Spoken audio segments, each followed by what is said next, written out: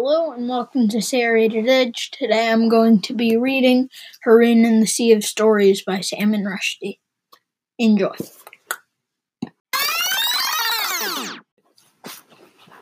You ready? Okay. This part gets really good. Faster and faster went the mail coach. The passengers started to hoot and howl with excitement and fear. Through village after village, Mr. Butt drove at top speed. Haroun observed that in each village a man carrying a large mailbag would be waiting for the bus stop in the village square, and that this man would look first confused, then furious, as the mail coach roared by him without even slowing down.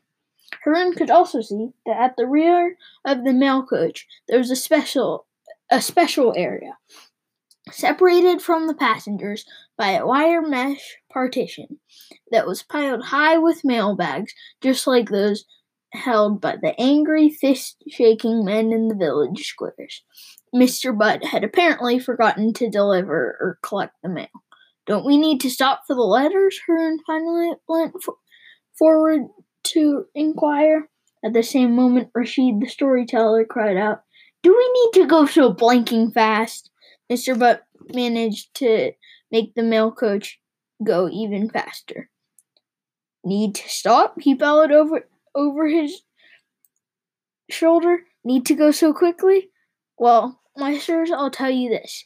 Needs a slippery snake, that's what it is. The boy here says that you, sir, needed a view before sunset. And maybe it's so, and maybe it's no. And some might say that the boy here needs a mother, and maybe it's so, and maybe it's no. And it's been said that of me that but needs speed, but it may be that my heart truly needs a different sort of thrill. Oh, needs a funny fish. It makes people untruthful. They all suffer from it, but they will not always admit. Hurrah!" he added, pointing. "The snow line, icy patches ahead, crumbling road surface, hairpin bends, danger of avalanches, full speed ahead." He simply decided not to stop for the mail in order to keep his promise to Haroun. "No problem," he shouted gaily. "Everybody gets other people's correspondence anyhow in this country of so many, too many places and so few, too few names." The mail coach rushed up into the mountains of M, swinging around terrifying curves with a great squealing of tires. The luggage, which was all tied down on the roof rack, began to shift about in a worrying way. The passengers, who all looked alike now that their perspiration had finished turning the dust that covered them into mud, began to complain. "My hold all!" yelled a mud woman. "Crazy buffalo! Looney Tune! Desist from your speeding, or my possessions will be thrown to kingdom come." "It is we ourselves who will be thrown, madam," the mudman answered sharply. "So less noise about your personal items, please." He was interrupted angrily by a second mudman. "Have a care! It is my good wife that you are insulting." Then a second mud woman joined in. "So what? For so long she has been shouting in my husband's good ear, so why not should he lodge complaint? See her, the dirty skinny bones. Is she a woman or a muddy stick? See here, this bend, what a tight one," Mr. Butt sang out. "Here, 2 weeks ago, occurred a major disaster. Bus plunged into gully. All persons killed. 70 lives minimum. Good. Too sad. God, too sad. If you desire, I can stop taking photographs. If you desire, I can stop for taking photographs." "Yes, stop, the passengers begged. Anything to make him slow down, but Mr. Butt went even faster instead. "Too late," he yodeled gaily. "Anything Already it is far behind. Requests must be more promptly made if I am to comply. I did it again, Haroon was thinking. If we crash now, if we're smashed to bits or fried like potato chips in a burning wreck, it'll be my fault this time too. Now they were high in the mountains of M, and Haroon felt sure that the mail coach was speeding up as they got higher. They were so high that there were clouds in the gorges below them, and the mountainsides were covered in thick, dirty snow, and the passengers were shivering with the cold. The only sound to be heard in the mail coach was the chattering of teeth. Everyone had fallen into a scared and frozen silence, while Mr. Butt was concentrating so hard on his high-speed driving that he even stopped yelling, "Yahoo!" and pointing out the sites of particularly gruesome accidents. Haroon had the feeling that they were floating on a sea of silence, that a wave of silence was lifting them up, towards the mountain tops. His mouth was dry and his tongue felt stiff and caked. Rashid couldn't make a sound either, not even ark. Any moment now, Haroon was thinking, and he knew that something very similar must be in the mind of each passenger. I'm going to be wiped out like a word on a blackboard. One swoosh of the duster, and I'll be gone for good. Then he saw the cloud. The mail coach was streaking up the side of a narrow ravine. Up ahead, the road swung so sharply to the right that it seemed they must plunge over the edge. Roadside notices warned of the extra danger, in words so severe that they no longer rhymed. Drive like hell, and you will get there, was one, and also, be dead slow or be dead. Just then, a thick cloud shot through with impossible, shifting colors. A cloud from a dream or a nightmare hopped up from the gorge below them and plopped itself down on the road. They hit it just as they went down the bend, and in the sudden darkness, Haroon heard Butt slamming on the brakes as hard as he could. Noise returned. Screams, skidding of tires. This is it, Haroon thought, and then they were out of the cloud, in a place with smooth walls curving up above them, and rows of yellow lights set in the ceiling above. Tunnel, Mr. Butt announced. At the far end, Valley of K. Hours to sunset, 1. Time in tunnel, some minutes only. One view coming up. Like I said, no problem. They came out of the tunnel of I, and Mr. Butt stopped the mail coach so that everyone could enjoy the sight of the sun setting over the Valley of K, with its fields of gold, which really grew saffron, and its silver mountains, which were really covered in glistening pure white snow, and its dull lake, which didn't look dull at all. Rashid Khalifa hugged Haroon and said, "Thanks for fixing this up, son, but I admit that for some time I thought we were all fixed good and proper. I mean done for. Finito. Katam should."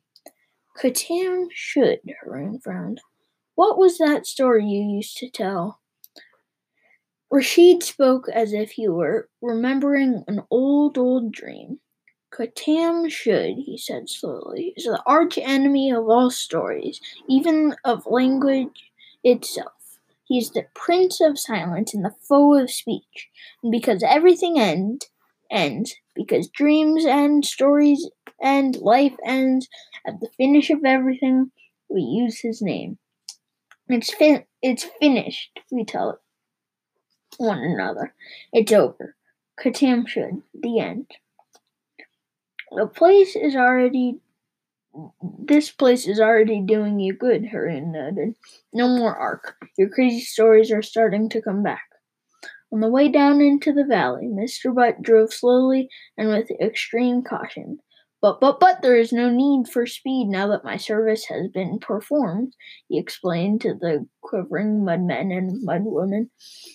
Then I'll glared furiously at Haroon and Rashid.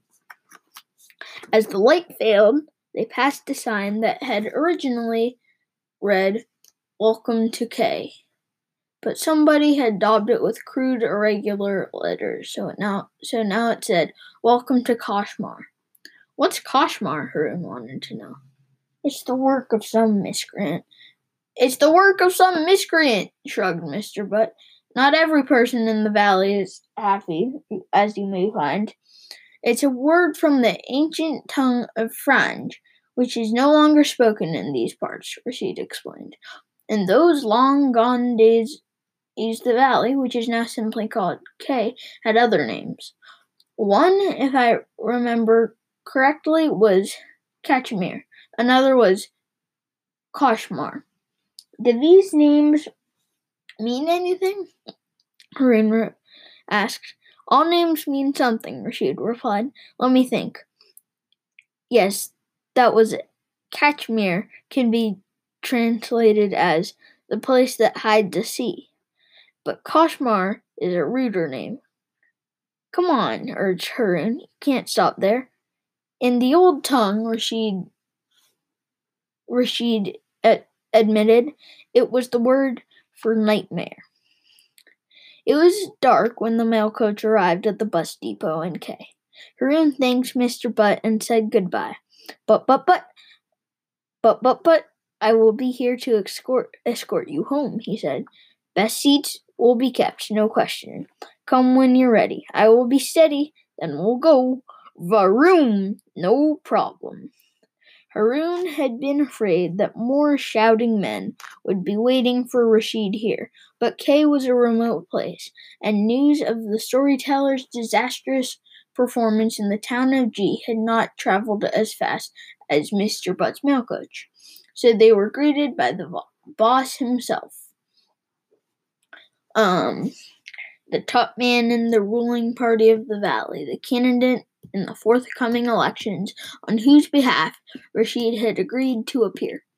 This boss was a fellow so shiny-faced and smooth, dressed in white bush shirt and trousers so starchy, clean, and neat that the scruffy little mustache scraggling over his upper lip seemed to have been borrowed from someone else. It was far too tawdry for an agent as slick as this. The slick gent greeted Rashid with a movie star smile whose insincerity made Haroon feel ill. "Esteemed Mr. Rashid," he said, "an honor for us. A legend comes to town." If Rashid were to flop in the Valley of K the way he had in the town of G, Haroon thought, this gent would soon change his tune. But Rashid looked pleased by the flattery, and anything that cheered him up was worth putting up with in the present. "The name," the slick gent said, inclining his head slightly and clicking his heels together, "is Batu." "Almost the same as the mail coach driver," Haroon exclaimed, and the slick gent with the ratty mustache threw up his hands in horror. "Not at all the same as any bus driver," he shrieked. "Suffering Moses, do you know to whom you speak? Do I look like the bus driver type?" "Well, excuse me," Haroon began, but Mr. Batu was marching away, nose in the end.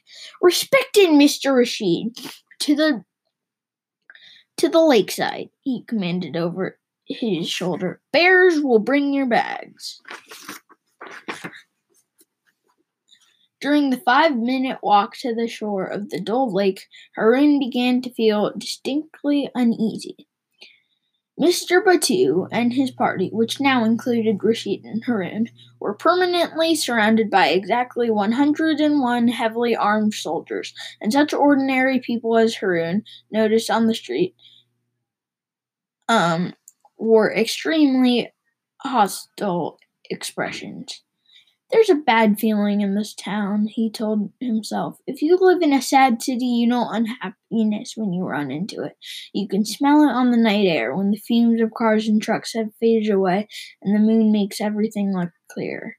Rashid had come to the valley because he remembered it as the most joyful of places, but it was plain that trouble had found its way up to here now. How popular can this Batu be if he needs all these soldiers to protect him? Harun wondered. He tried to whisper to Rashid that perhaps the slick gent with the face fuzz wasn't the right fellow to support in the election campaign, but there were always too many soldiers within earshot. And then they reached the lake.